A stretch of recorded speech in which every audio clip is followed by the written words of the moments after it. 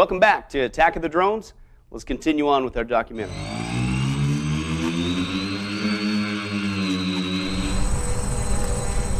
So you can see 3 devices or 3 mobile phones down below, and we're collecting data about at least those 3 people. That's a hacker. He's using technology installed on a drone to grab cell phone information from people below.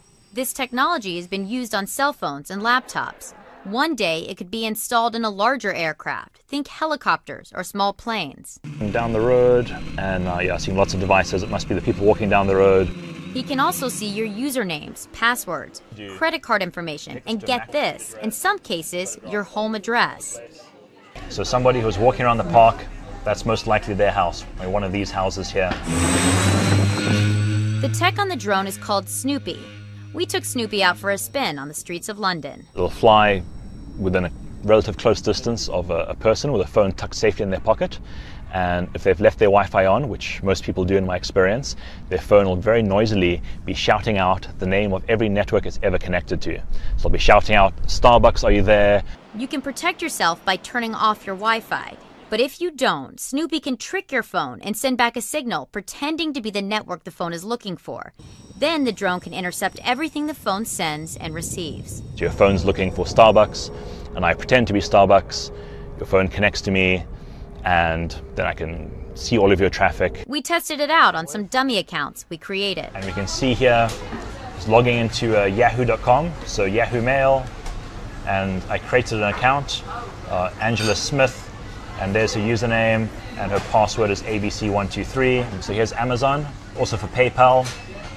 So PayPal, email address, username. And Wilkinson hacked his own Facebook account to demonstrate what that would look like. So let's pick on my Facebook account. So I can just say fetch Facebook profile, and from there I can do something like fetch all Facebook friends. Wilkinson is an ethical hacker. He built the Snoopy drone to highlight insecurities in smart devices. Some of the things Snoopy can do, like steal usernames and passwords, are illegal. Experts say other features, like tracking location data, would probably not break any U.S. laws. If the technology got into the hands of criminals or bad hackers, which it may already have done, there's all kinds of things they can do. At the most basic level, they can track people through, through space and time. In a world where drones fly and tech enables them to potentially spy, it's more important than ever to protect your data. From what? That's right, a drone. Looks to me like we're headed for a reality where we're nothing but a bunch of caged rats. How about you? We're monitored from below with Big Brother, and now thanks to drones, we're being monitored even from above. But surely they're going to make it secure, and those that have it are just going to use it on those bad guys or terrorists, right? Well, folks, believe it or not, it's already being done for much more mundane reasons than that. One instance involves some potential cattle thieves in America, and an actual predator drone was called in to hunt them down. Watch this. Well, we begin this afternoon with signs that the U.S. may be moving in the direction of becoming a police state. Now, we've heard about drones being used in the Middle East. Most recently, Iran seized a U.S. drone accused of spying on the country. But now reports that predator drones are being used on American citizens on U.S. soil. This video pretty much sums it all up. Nelson County, North Dakota Sheriff Kelly Yonke went looking for 6 missing cattle on a Brossard family farm when 3 armed Brossard brothers chased him away. Yonke called the Highway Patrol, a SWAT team, a bomb squad, and a predator drone operated by U.S. Customs and Border Protection. The drone was used to surveil the property until the Brossard brothers were observed to be unarmed. Then the SWAT team moved in to make the arrests. Yes, that really happened. An unmanned multi-million-dollar drone was reportedly used to help local police track down stolen cows and their owners. So what is happening here in the U.S., and is this a sign of things to come? Unfortunately, it would appear that way. But isn't that always the excuse? We're here to protect you. Whether it's terrorists or cattle thieves, let us do this for your own good. But again, the problem is, what if you became the bad guy? And who gets to define that anyway? And did you notice it wasn't just camera software in that drone? It was infrared software that could see right through buildings in that drone. I mean, have fun hiding now. Drones can see through a crowd. Drones can see through a barn. I mean, we're toast. Unless you think this is just an aberration or just used by the military for hunting cows, you better think again. U.S. police forces are also jumping on the bandwagon of using drones, and they're also starting to implement a drone surveillance system nationwide. Here's just one of them in California. It was show and tell day for the Alameda County Sheriff's Department. That agency is launching something of a PR offensive. They're trying to build support for expensive new technology many people say they just don't want. It looked like Media Day at the Bat Cave as the Alameda County Sheriff's Department showed off all the high-tech equipment at its disposal. There were bomb robots, radiation detectors, even a miniature submarine. But today's press conference was really called for one particular piece of equipment. For the drone here? For the unmanned aerial system, yes. Sheriff Greg Ahern doesn't like calling his new flying machine a drone. He knows they aren't particularly popular with a lot of people. But the department has purchased 2 of them for nearly $100,000. Why do you feel the need to call this press conference today? Because these systems are very controversial because of the retention of data and because of the privacy concerns. And so we saw what happened in other agencies when they didn't have a press conference. San Jose police got a lot of flack for secretly buying theirs, but Ahern displayed a 2-year timeline of what he calls a completely open process. He insists that the aerial camera will only be used for search and rescue, bomb threats, and crime situations where officers are in danger. If we have an opportunity to make a safer environment for our people, I'm going to deploy that system. Would that include protest situations? No, protests are dealing with, First Amendment rights and things of that nature. Opponents don't necessarily buy that, but Ahern says at a community meeting, 91% of people favored the use of the drones. It was very obvious that people were in support of us utilizing this type of system. But that may not be surprising since the timeline says the survey was conducted at a law enforcement barbecue. The department sees this as just another high-tech safety tool, but they know a lot of people fear it. And no amount of press conferences is likely to change that. And keep in mind with that fear, we're just seeing the very tip of where these drones are going to be released. But once again, hey, don't worry, it's for your own good, for your protection. We're here for you. Don't you feel safer already? Yeah, right. And believe it or not, much of this rationale for this drone monitoring from the sky throughout the U.S. has come from all the riots and the police shootings in the U.S. recently that we keep seeing about in the news over and over again. And if we just have drones in the sky, they say, monitoring all this behavior, it wouldn't get out of hand anymore, like this news report shows. Well, drones, metal detectors, and a SWAT team, all part of security measures taken at tonight's Somerville homecoming football game.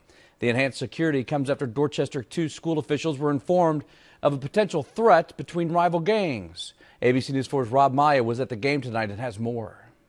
Although the heightened threat of violence may have kept many seats empty, those who did show up say they appreciate the precautions taken. If you were anywhere near John McKissick Field for tonight's Somerville vs. Carlton County game, you knew something was up. It's very scary to come here tonight. It's such a change because I've been coming to the stadium for so many years, and now we have armed guards and couldn't carry my purse, forgot my phone, so I'm just a little out of sorts. Metal detectors greeted fans. Drones kept a careful watch from above, and police were never far from sight. I saw people that were really scared about what could possibly happen, and I saw a lot of precautions taken to stop anything that could happen. For seniors, their final debut It's a pleasure to welcome you to Somerville High School's 2014 homecoming. Was tarnished with the reality of the world we live in today. It's kind of scary. It's definitely different. I've come here every year, and there's not really been any security, but it's different. But they are taking precautions for our safety, and that makes me a lot more comfortable being here. And at the end of the night, this game will go into the record books, but not because of its score. And everyone I spoke with tonight said that this is the first time that they've seen these types of security measures being used at a high school football game. Oh, but I'm sure that's the only time and place they're going to do that. Folks, I'm telling you, you haven't seen anything yet. Do you think drones being used at a high school football game to monitor a crowd or gang activity is bad? What if something did break out? What if there was an excursion of some sort? What would we do? Oh no! Well, once again, can you say drones to the rescue? Believe it or not, they're now equipping drones to not only monitor crowds, but also to take people out in the crowd. I kid you not, They're right there to get you if you get out of line. Check out this next video. All right, well, we talk a lot about predator drones here on RT, particularly ones that have the capacity to kill. But what about unmanned drones that can spout enough pepper spray and paintballs to deter protesters? That's exactly what's being marketed right now by a South African company called Desert Wolf. And it already has some loyal customers, one of them being an international mining company. The unnamed corporation has purchased 25 pepper spraying, paintball shooting, flying drones for the said purpose of riot control. The machine has been branded the Skunk for its relation, of course, to a skunk's spraying capacity. It has 8 electric motors with propellers that can lift and carry 4,000 pepper spray balls or other non-lethal ammunition. The device is equipped with 4 barrels firing up to 20 balls per second each, which could equate to 80 pepper spray balls per second. It's also fitted with strobe lights, blinding lasers, and onboard speakers to give verbal warnings to the crowds. Needless to say, there has been some backlash to this technology. Earlier, I was joined by Steve Rambam, CEO of Polarium Incorporated. I first asked him why a mining company would be interested in this kind of technology. Private industry and governmental agencies, and especially law enforcement, are trying to find ways to minimize risk, to take live humans out of the equation and to take live humans being injured out of the equation, which I think is a good idea. The problem arises when these devices, drones, robots, semi-autonomous security devices, act on their own. When the humans are taken out of the equation, that's when I think we start, let's say, approach Skynet. What did he say? Skynet. His words, not mine. Could these things really become autonomous all over the world and attack humanity? That's where it's headed. But notice how it wasn't just a mining company who was using these now armed drones on the populace.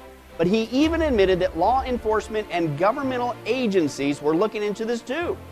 In fact, one man who's worked with the international police agencies is advocating listing, quote, a drone army to redefine neighborhood watches where drones would be equipped with infrared thermal imaging to detect human movement inside of a car or even inside of a home. And now these surveillance drones they're developing are starting to look like something out of a Star Wars movie. Launch these babies into the air and your army, quote unquote, of surveillance drones is complete. Let's take a look at those.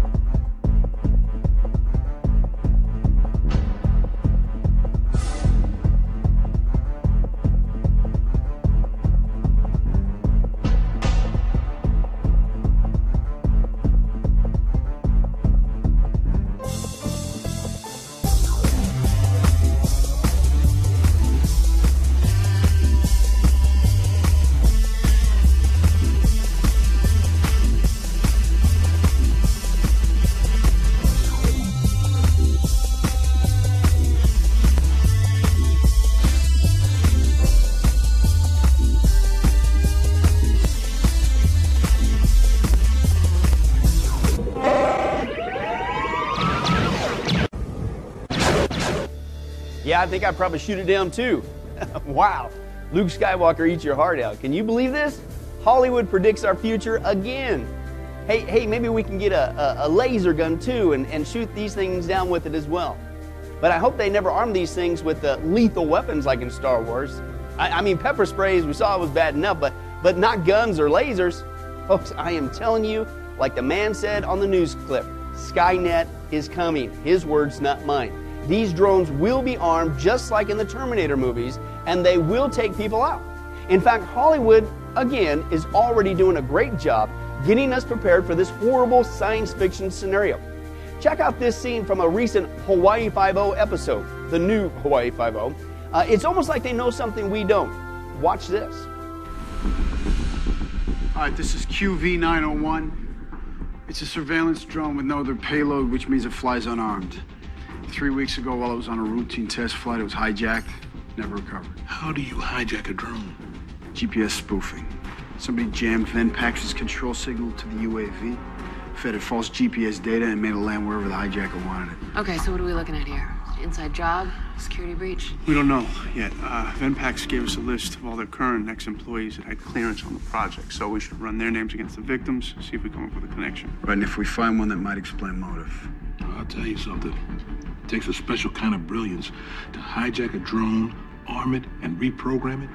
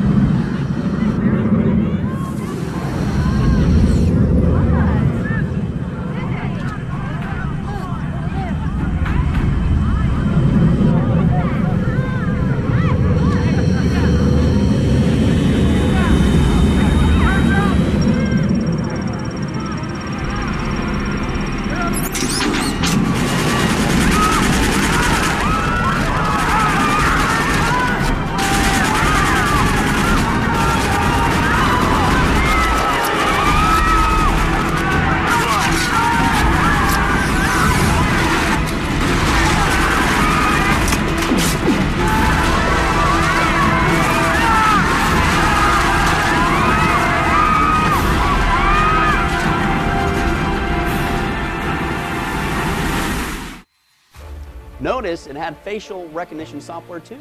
But don't worry, once again, hey, we're here to protect you. It won't get out of hand. Yeah, right. Folks, this is really where we're headed. And it can all be hijacked, and we're going to have a reality where drones are everywhere, even armed drones from the sky. And not just the military version monitoring killing, but it's about to get even worse. You thought killer drones was creepy enough? Wait till you see what the militaries around the world are doing with them. Skynet, I'm telling you, is almost here. And that brings us to the second deadly ability of drones that's coming to the planet, and that's with the military force. As we saw in the beginning with the history of drones, one of the greatest forces behind the continual development of drones is, of course, in the military. They not only use them and design them around the world for surveillance purposes, but, as we know in the news, lethal purposes as well, making them, listen, literal armed flying killing machines, just like in the Terminator movies.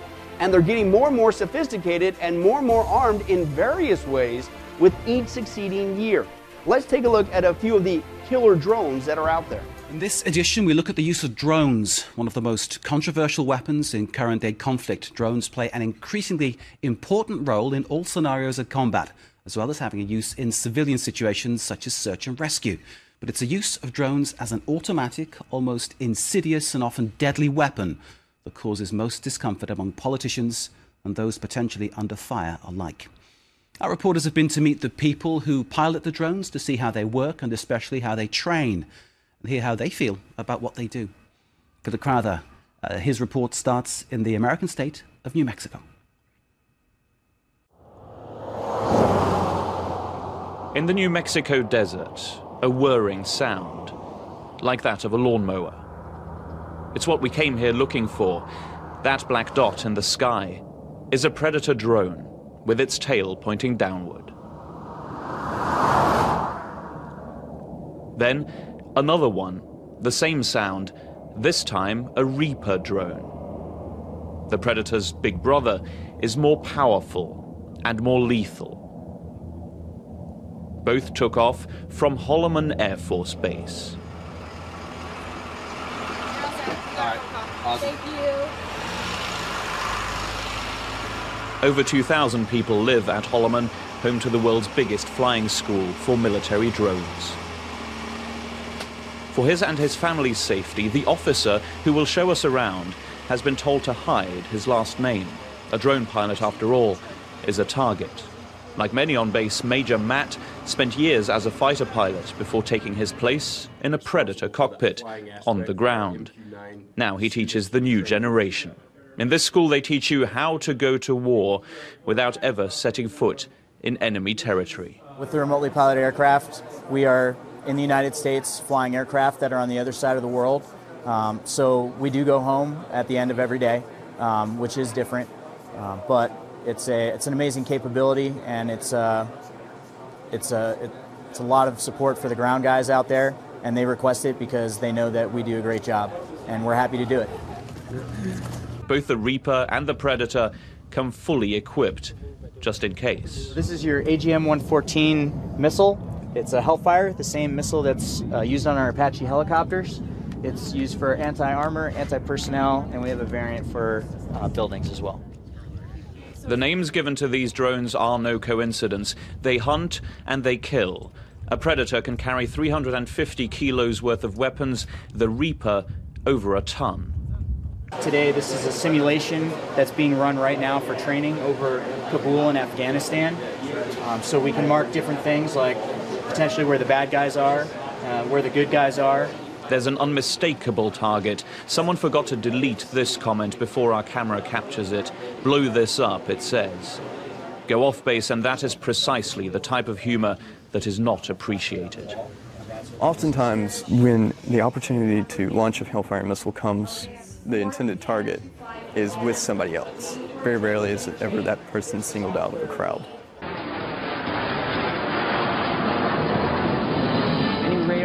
The constructors don't want to hear these critical voices.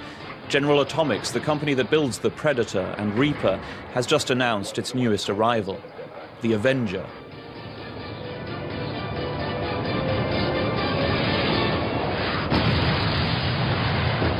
This one is being promoted as a fighter jet without a pilot. General Atomics promises savings galore on military budgets. And transformational technologies, where a portable number...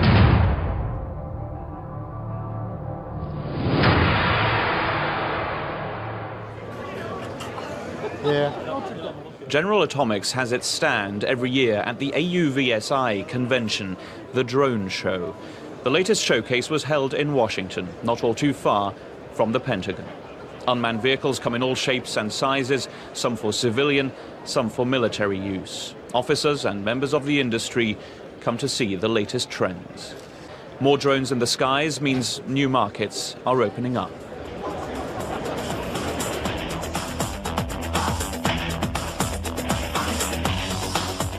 This is a Viper Strike. We refer to it as Viper E. This is a glided munition that comes off of both manned and unmanned platforms.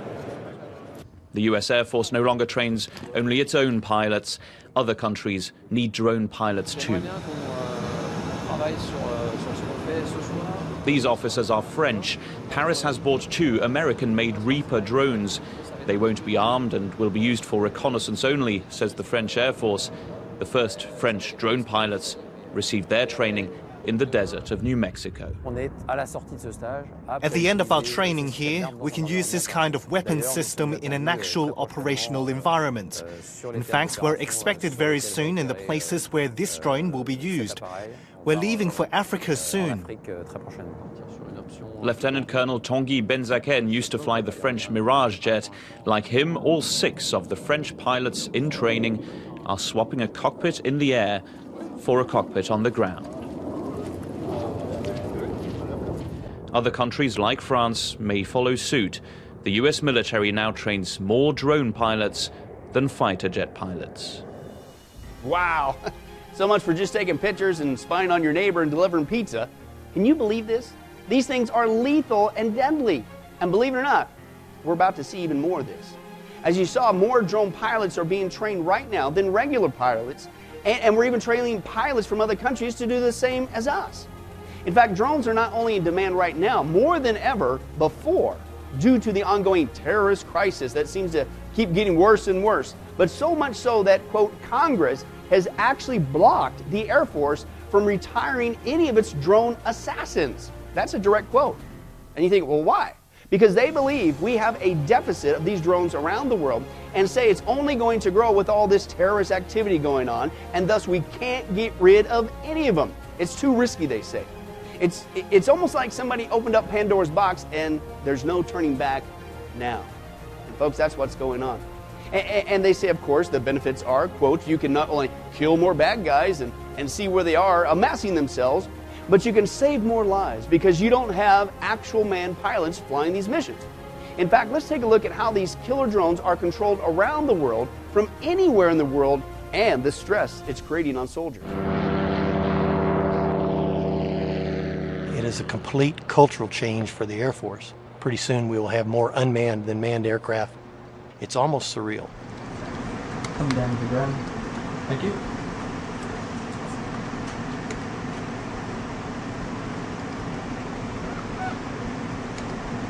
Other aircraft, airspace, altitude. All right, looks like we're by ourselves out here, 63 Bravo high, W6. This isn't a video game. This is a real airplane flying through real airspace. You need to be able to think through a three-dimensional problem that's located 7,500 miles away from you. Room 10, hood.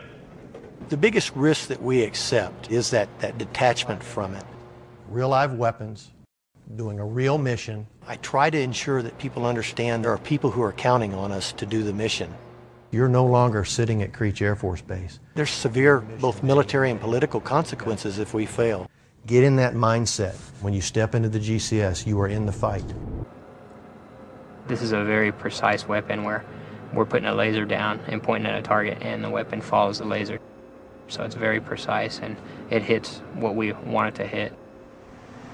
And Viper from Deadly have a single individual on the roof on the north corner deploying weapons at this time. One time we had intel that there's a bad guy riding around on a motorcycle, if you will. And he's just riding around and he stopped at 2 or 3 different playgrounds and he's playing soccer with all of these kids, and he's living his life and he's doing his normal everyday life. And then, sure enough, at the end of that ride, though, we found him at a meeting of bad people. And it ended up resulting in a strike, so you end up seeing what happens. Deadly copies that. We got eyes on Relay 05 rifle. Time of flight 15 seconds.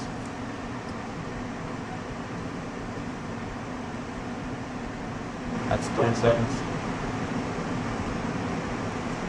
5, 4, 3, 2, 1. Good splash. Going to war has meant the same thing for over 5,000 years. Going to war meant that you were going to a place where there was such danger that you might never come home again. You might never see your family again. Now compare that experience to that of a Predator drone pilot. You're sitting behind a computer screen, you're shooting missiles at enemy targets, you're killing enemy combatants, and then at the end of the day, you get back in your car, and 20 minutes later, you're at the dinner table talking to your kids about their homework. Hey guys! Daddy! Hi. I mean, they know I fly UAVs, but I don't necessarily go home and tell them that, what mission I flew or something like that. How was your day, buddy? Good. Yeah, that's a challenge in the job that you've got to do that day in and day out. Went to recess. We're finding that some of these units, these drone pilots, actually have combat stress and PTSD even, just like the units physically deployed into Iraq and Afghanistan. And it makes perfect sense when you pull back and think about it, because this disconnect of being at war and at home is very tough for the human mind to wrap itself around. I would say so. What a contradictory scenario. You have the controls of something that looks like you're playing a video game, but it really does blow people up. And yet at the end of the day, you walk away, you go home and get some food. Hi kids, hi honey, I'm home. And no wonder you're having problems with this. But speaking of video games, I'm sure they haven't been using video games to prepare a younger generation here in America for this new type of automated warfare with drones, would they? You really think that's by chance, folks? Check this out. It's been going on for quite some time. Watch this. Video games about war are obviously very popular, and now war is becoming more like a video game. I mean, look at this controller for a remote weapons system.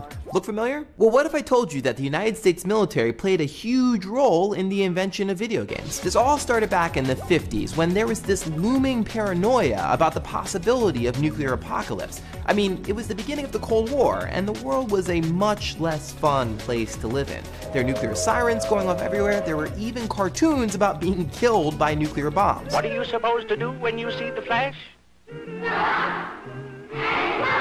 Worse, there weren't any fun video games to play. The only computers were these huge mainframes that cost $1 million and only existed at elite research facilities. They were mostly used for crunching numbers for the US military, like say, I don't know, calculating the trajectory of a ballistic missile. So it's weird then that out of this dead serious environment, video games were born. Tennis for Two, the very first American video game outside of OXO, which doesn't really count because it's basically tic-tac-toe, was developed on military equipment.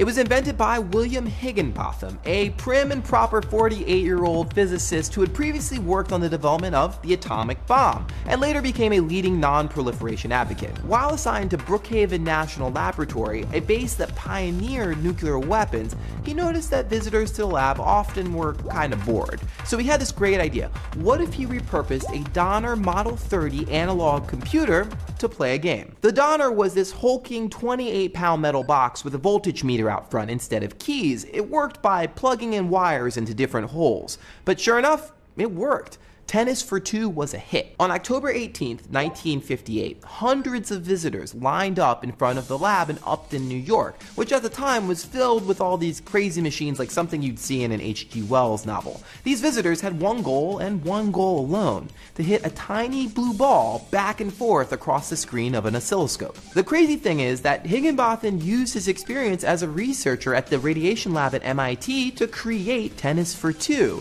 So what that means is that one of the earliest video games on record would not exist if the military hadn't been dumping so much money into weapons of mass destruction. Okay, fast forward to 1961. Patsy Cline's Fall to Pieces is on the radio, the pony is the hot new dance move, and a group of students created a game called Space War. Perhaps unsurprising for a game about two spaceships shooting each other, Space War was developed at MIT's Lincoln Lab, which was another military R&D center which was chartered specifically to defend the nation from air attacks. There, these MIT students had access to the enormous PDP-1, a computer that was designed by two former students of the lab. The first PDP-1 was sold to the Lawrence Livermore Laboratory in California, which, surprise, surprise, was a pioneer in the research of nuclear weapons. Fire.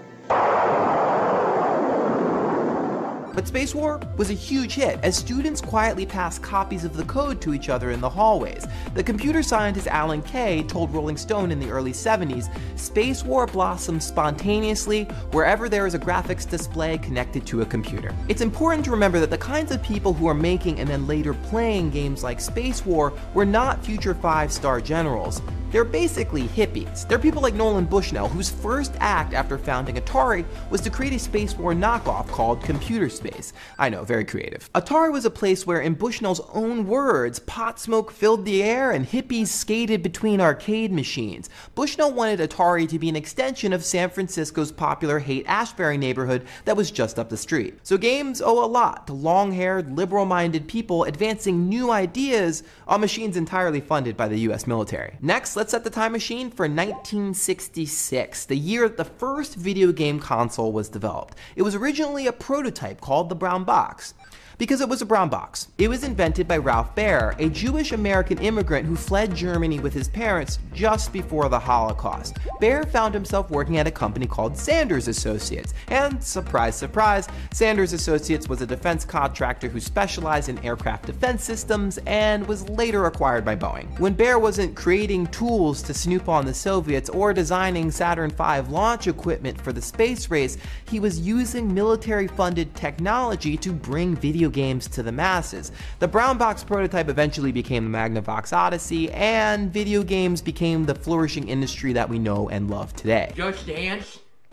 Like, why do you think I would want to play this? As for the military, well, they changed courses. They looked around and said, hey, maybe we can take advantage of all these amazing games that we've been inadvertently funding. One of the earliest instances is the 1980 tank game Battlezone. The game was so realistic for the time that the Army approached Atari, who made Battlezone, about creating a new version called the Bradley Trainer, which would teach gunners how to blow up other tanks without the high cost of blowing up other tanks. The action's so real, you just might forget it's a game. Battlezone. Some of the folks at Atari hated the idea of working on a game like the Bradley Trainer so much that they just refused to work on it. Nonetheless, this marked a turning point.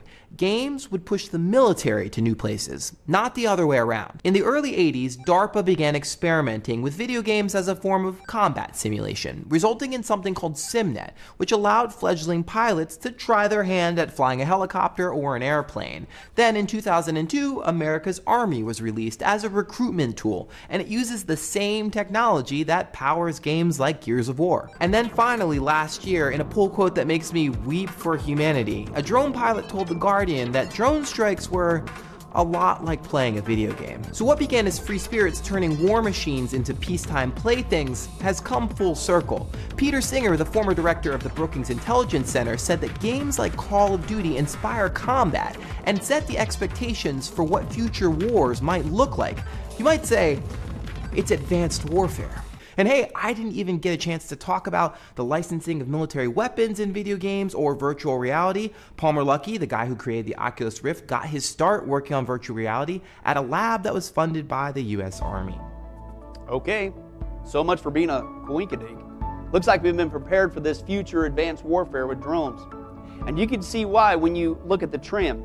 Drone technology has grown so fast that right now 1/3 of all military aircraft are now drones. And this is why right now there are 3 times the amount of drone pilots being trained as opposed to regular manned pilots, as we saw. Pilotless planes are now the new emerging warfare, as these experts admit, but it's going to come at a price. Watch this. The U.S. drone operations have dramatically increased over Obama's presidency, but still remain the spearhead of surveillance and airstrike missions held by the U.S. military in different conflict regions in the world. Now, according to the exclusive revelations by the Wall Street Journal, the Pentagon is looking to expand the operations even further. The statistics is pretty telling. Now, it started with just 10 daily flights by U.S. drones 10 years ago in 2005. As it stands, it's about 60 flights per day conducted by drones in the conflict regions across the world. But the new plan suggests that by the year 2019, the drone operations will increase by at least 50%, amounting to about 90 flights per day. Now, not only the actual amount of flights, of drone flights, will increase in 4 years, but also the territory where these drones will be operating will expand as well. For now, drone operations have been mostly restricted to Pakistan, Yemen, Somalia, and Libya, but according to the new plan, the territory may be expanded to Ukraine, Iraq, Syria, the southern Chinese Sea, and North Africa. Just over the last 4 or 5 years, the tremendous increase in maturity of the systems. It's growing in almost every way you could categorize it. It's growing from a resource standpoint, it's growing from a technology standpoint, so it's definitely growing. We're seeing just a huge explosion of unmanned systems. It's incredible. Canada, the UK, Australia, France, Italy, Germany, all the major countries are heavily involved in development as well as acquisition of unmanned systems. The U.S. Congress mandated that 1/3 of the military is going to be unmanned by 2015. And our view was, boy, if it was our problem, how would we do it? It's a military program, large military program. Billions of dollars. One of the subcontracts under that was to build the ANS system, which is the autonomous navigation system. The Jeep size all the way up to the large Stryker asset as well, so we kind of run the gamut of different size platforms at U.S. Army Tank Company. You'll see unmanned ground systems, and you'll see that integrated with UAVs. For the first time, warfighters will have God's view and the up-close and personal view and a 3-dimensional view. So things are really changing. They're really changing quickly, and we're happy to be part of that future. Robots that kill. In the movies, they portray a future that has gone terribly wrong. They are no longer science fiction. The demand for robots is growing and growing very rapidly. Robots can save lives. Remotely piloted aircraft allow us to project power without projecting vulnerability. What happens when armed robots can think for themselves? The robots themselves will be sent to an area, and if they find anybody, they kill them. Who gets to use them, and how? Strictly speaking, under the laws of war, they're committing murder. What are the repercussions for us? It's an incredible, elegant technology that's on the cutting edge, and that's why scientists are so excited to work on it. But it may well be something that we regret later on. As we move to more autonomous systems, then that begs the question of, well, how far do we let them go? And that's the problem. Maybe you shouldn't go this route. Maybe you're opening Pandora's box, or as the movies call it, Skynet. And you might be thinking, well, okay, maybe that's just our military personnel thinking that and planning on that and working with others in the industry. But I'm sure our politicians and presidents would put a stop to it if this gets out of hand. Actually, Obama is not only an apparent huge fan of drones, but he's even boasted that he is, quote, good at killing people with them. I didn't say that, he did. Watch this. If it's true, it is a big, big scoop. Coming, of course, from John Howman and Mark Halperin, the authors of that new book, Double Down, Game Change 2012. They claim that on the campaign trail in 2012, President Obama told aides that he is, quote, really good at killing people. According to the authors, Obama made the comment last year while discussing drone strikes. And while the White House hasn't officially commented, Obama advisor Dan Pfeiffer said over the weekend that neither he nor the president have read the book. Arthur, that's like the lamest excuse ever for like a quote that's attributed to you, right? I haven't read the book. So does that mean if he never reads the book, he never has addressed the fact that he walked around saying he's good at killing people? He might as well have said, at the end of the day, it is what it is. So we noticed, Barack Obama, that you were very good at killing people, having offed thousands with drone strikes. And of course, your most famous victim, what's his name? Osama bin Laden. And but the quote, the relish that he seems to take in the taking of human life is sort of unseemly, I'd say, and not the best thing for a politician to say. So pretty nasty stuff. And that denial that you just reported is not a very strong denial at all, is it?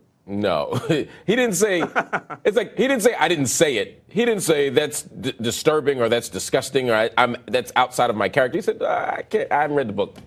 I'm busy. He couldn't say, no, Obama doesn't like killing people. He couldn't even say that. You know, the last thing I ever expected to come out of a Nobel Peace Prize winner's mouth is this: I'm really good at killing people. Yes, folks, according to a new book, Double Down, our beloved president, constitutional lawyer, Nobel laureate Barack Obama apparently loves to brag about how well he can execute human beings with drones. Now, I know you're thinking it's probably the Republicans making him say such things, because, you know, he can't look weak on defense. But shockingly, no, it's all the credit of Barry-O. See, during the 2012 election, journalists Mark Halperin and John Heilemann were reporting on Obama's campaign. And it was during this time that the Drone King reportedly boasted to his aides about his kills. Since becoming manager of the U.S. empire, Obama's rapidly increased the use of drones abroad. And his hundreds and hundreds of strikes have put Bush's measly 52 drone attacks to shame. See, thousands of dead women, men, and children don't lie. They also can't speak or defend themselves in any way. Now, for those of you who are still not offended at the president's disregard for human life and think this is just the way politics works and that every president has blood on their hands, let me remind you of this. One of the chief architects of the drone program, John Bellinger, said that the reason why Obama has ramped up the use of these killer robots is to avoid the bad press of Guantanamo Bay. So you know what? I'll give it to him. He is really good at killing people. Because if there's one thing voters hope for when electing him, it was expedited murder. Wow. Doesn't look like Obama's going to be interested in shutting this program down when people find out just how horrible it really is. But wait a second, that's just overseas, right? I mean, the president wouldn't ever use them on American people on American soil, would he? Well, according to the Department of Homeland Security, a plan has recently been advanced to deploy, quote, public safety drones in the skies right here in America, and an action already authorized by Congress and called for the deployment of 30,000 drone surveillance vehicles. The Department of Homeland Security says it's just for public safety matters or disasters. But many feel the president may have a different idea on how best to implement this new killer technology. Quote, he is well known for his obsession with remote drone attacks, reportedly going so far as personally sit in on unmanned area vehicle missions. And when asked about concerns about the possibility of military drone strikes within U.S. borders, he not only failed to deny that he has such plans, just like his other quote, but he made it clear that his administration is working closely with Congress to develop a legal framework, quote unquote, that would allow the chief executive and his subordinates the leeway to initiate, listen, strikes right here at home. I'll say that again, folks, right here at home in America. In fact, drones are already being used in America to monitor our borders and fix our so-called border crisis that we keep hearing about. One issue that will be getting a lot of attention from the new Congress is border security, and members won't be happy when they see this story. It raises serious questions about how taxpayer money is being spent on the border. Jeff Pegues has a look. With 7,000 miles of U.S. land to patrol, increasingly U.S. Customs and Border Protection is relying on drones to help arrest illegal immigrants. But this Department of Homeland Security Inspector General's report raises questions about whether the program is worth it. In 2013, it accounted for 2,200 arrests. There are 10 drones flying in the program at a cost of $62 million a year. Over the last 10 years, this unmanned eye-in-the-sky program has cost nearly $500 million, and it's getting an additional $443 million in funding. Armed Predator drones have been used on the battlefield in Afghanistan and Pakistan. Here along the U.S. border, Predators are used strictly for surveillance. For now, or at least that's what we're being told. But I'm sure they'll never use them to take out people on the border. Really? We just saw Obama's desire in the Department of Homeland Security's framework to do this very thing, even on American soil. And we're not the only country doing this, folks. As we've been seeing, this is truly a global movement. The whole world is getting on this rush to monitor and control the skies with killer drones. Not just drones, but again, killer drones, exactly like in the Terminator movies. Not only has Russia been working overtime developing their own killer drones, but they recently announced plans to build a military drone base in the Arctic, listen, just 420 miles off the Alaskan coast. And China has already successfully developed a drone defense system and are making so many drones that they're now selling them to other countries. Yay, thanks China. Everybody's got them now. France, Germany, Italy, Turkey, England, India, Israel, Iran, Pakistan, and it's growing. Quote, every country, listen to this, every country will have armed drone within 10 years. This is what the reports are saying.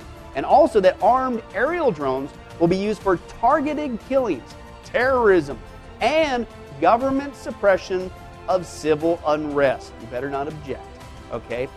Which basically means if you and I, the average Joe, get out of line, they're going to use these things on us. And what's worse is that the experts are saying, quote, it's too late for you to do anything about it. Can I translate that for you? Skynet is coming to our planet whether you or I like it or not. It's the new arms race. Just like we saw in history with the nukes of old, it's become now the new Cold War. It's a drone war. Countries around the world today are now scrambling to get ahead of each other on these killer drones. And folks, that's not just alarming. But as you can see, it can very well be laying the foundation for a real, live Skynet system. In fact, there's already a global entity in the works to control the whole system, just like in the Skynet scenario. And it's all because of the fear factor of having killer robots or killer drones flying all over the world.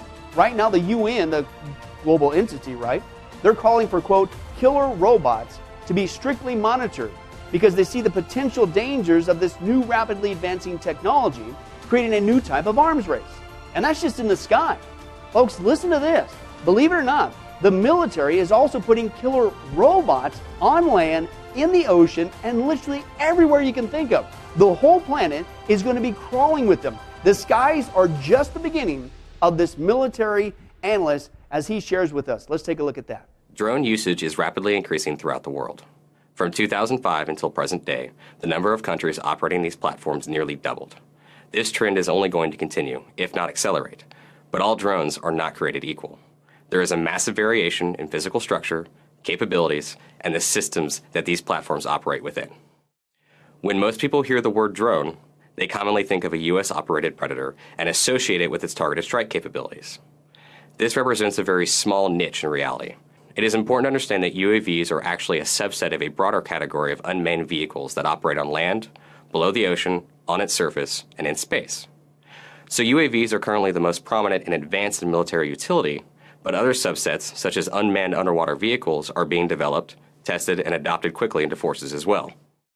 UAVs can be as small as an insect to as large as a 737 airliner, and their capabilities are nearly as diverse. Yeah, I'd say so. Did you catch that? Land, water, space, size of a bug, or a 737 airliner? In fact, let's take a look at that amazing diversity that most of us have no clue has been developed this whole time. For instance, you see, you just think that was a bird you saw, but it wasn't. It was a drone. Check this out. It is a dream of mankind to fly like a bird. Birds are very agile. They fly not with rotating components, so they fly only by flapping their wings. So we looked at the birds and we try to make a model that is powerful, ultra light, and it must have excellent aerodynamic qualities that would fly by its own and only by flapping its wings. So what would be better to use the herring gull in its freedom, circling and swooping over the sea, and use this as a role model.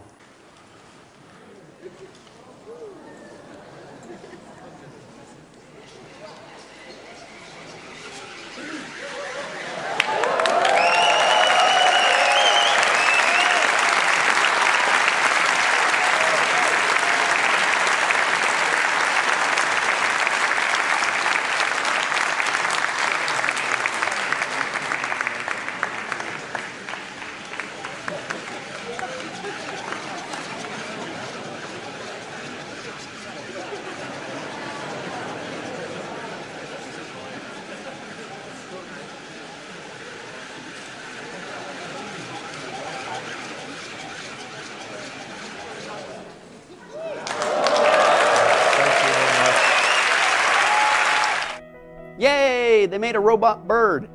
I hope they don't arm it. But as you can see, that looked just like a bird, a large seagull or something, but it wasn't, was it? And that's not the only thing they're mimicking, folks. Maybe you think you saw a lizard creeping around on the wall, but it wasn't a lizard. Maybe it's a robot gecko. Not kidding you. Check this one out. One of the scientists they've tapped to bring this vision to life is Mark Kutkoski. DARPA has a program to try to develop climbing robots for various applications, surveillance, inspection, and so on. I'm Professor Mark Kutkoski at Stanford University, and my goal is to build robots that can go anywhere.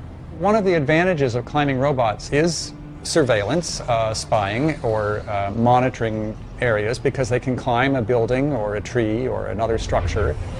The ability that we required was for the ability for a robot to walk up a vertical surface and achieve a position high up in a tree or up a telephone pole, up a wall.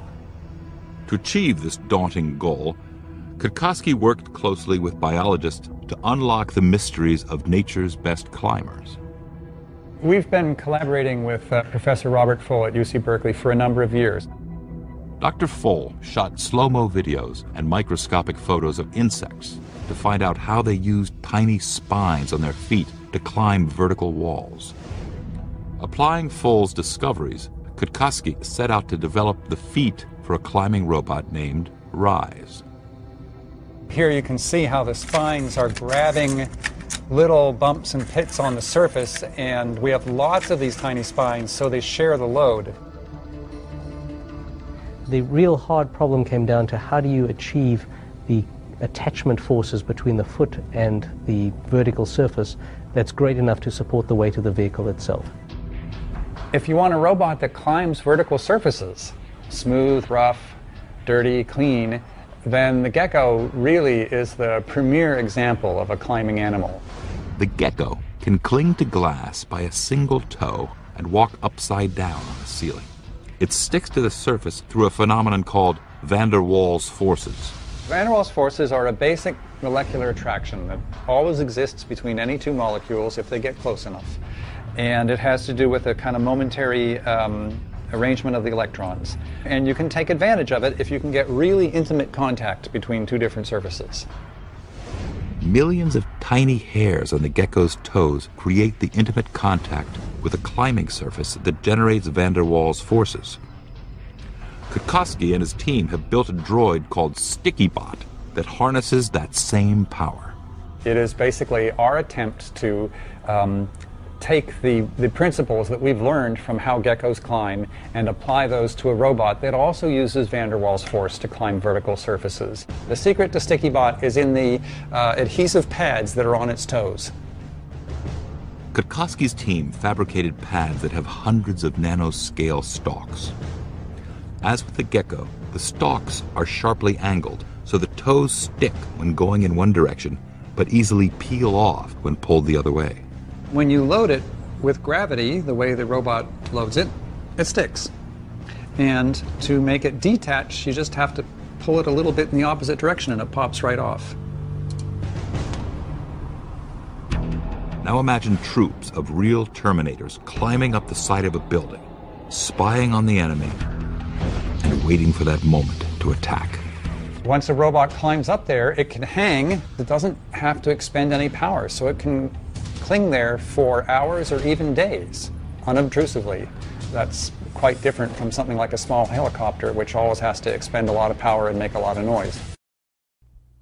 Well, hi, this is Billy Crone of Get a Life Ministries, and I hope you're enjoying our documentary. But before you go, let me ask you a couple questions. Did you know the Bible says that God is holy and that we are not? Holy means without sin. God is without sin. The problem is we have sin. We've done some things that are wrong. And the problem with this is the Bible says that the wages of our sin is death. In other words, we deserve to die and be separated from God forever in a place called hell. And that's the ultimate question. If you were to die today, would you go to heaven or would you go to hell? Well, unless you deal with the sin issue, the Bible's very clear. We're not going to go up. We're going to go down. And that's what I wanted to share with you today. God wants to fix this for us. He's made a provision so that we could escape hell and go to heaven through His Son, Jesus Christ, but we don't want to admit it. And so out of love, He sent us something called the Ten Commandments. It's His way to give us an x-ray so that we can admit we got a problem, that we have sin inside that separates us from Him. And if we would just admit it and ask for His help, He'll fix it. But let's take a look at His divine x-ray. The Bible says in the Ten Commandments, the 9th commandment says, if you will, you think you're good enough to get to heaven, you're holy like God, you're without sin, then prove it to God. Don't ever bear false witness. That's the 9th commandment, which means lying. So how many guys have ever told a lie ever once in your life? Well, every single one of you should have raised your hand because we all have. Believe it or not, that disqualifies you right there for heaven. The Bible also says you shall not steal. Don't ever take anything without permission. Folks, if we're honest, we've done that too. The Bible says that God is so holy, even His name is holy. You shall not use the Lord's name in vain. And now the blessed name of Jesus Christ has become a common cuss word. That's called the sin of blasphemy. The Bible also says you shall not commit adultery. You think you're worthy of getting to heaven, just march on in there yourself, all by yourself? You don't need God's help? Then don't ever commit adultery. And Jesus said His standards is this. If you ever look at lust with your eye at another person, you've committed adultery in your heart. And finally, the Bible says, you shall not murder. And you might think, well, I haven't done that one. Really? Once again, here's the Bible standard. Jesus said that the sin of hatred, wishing somebody was dead, is akin to the sin of murder. You just, if you will, pulled the trigger in your heart. But that's just 5 out of 10. How are you doing? You're going to stand before God one day, and you're going to have to admit who you are. He already knows, but you're going to have to admit, hey, God, let me in. Let me into heaven. I'm a liar. I'm a thief. I'm a blasphemer, adulterer, murderer. And the Bible is very clear. Such people as these will not inherit the kingdom of heaven. You're not going to heaven. You're going to hell. But here's the good news. God sent His Son, Jesus Christ, to die on the cross for you and I. He took the death penalty in our place. Jesus lived the perfect life in our place. And He took our punishment on the cross so that we could be forgiven and set free. It's called a pardon. God wants to pardon you. But that pardon will do you no good unless you reach out and receive it. Won't you do that today? Won't you do that right now? You don't even know if you have tomorrow. You may not even make it through the rest of this documentary. Don't leave this earth without Jesus being your Lord and Savior. Call upon His name. Ask Him to forgive you of all of your sins. Believe in your heart that God raised Him from the dead, and the Bible says you shall be saved. Well, this is Billy Crone of Get a Life Ministries, and again, I hope you're enjoying our documentary. But please make sure that you're headed to heaven today. I hope to see you in heaven. God bless.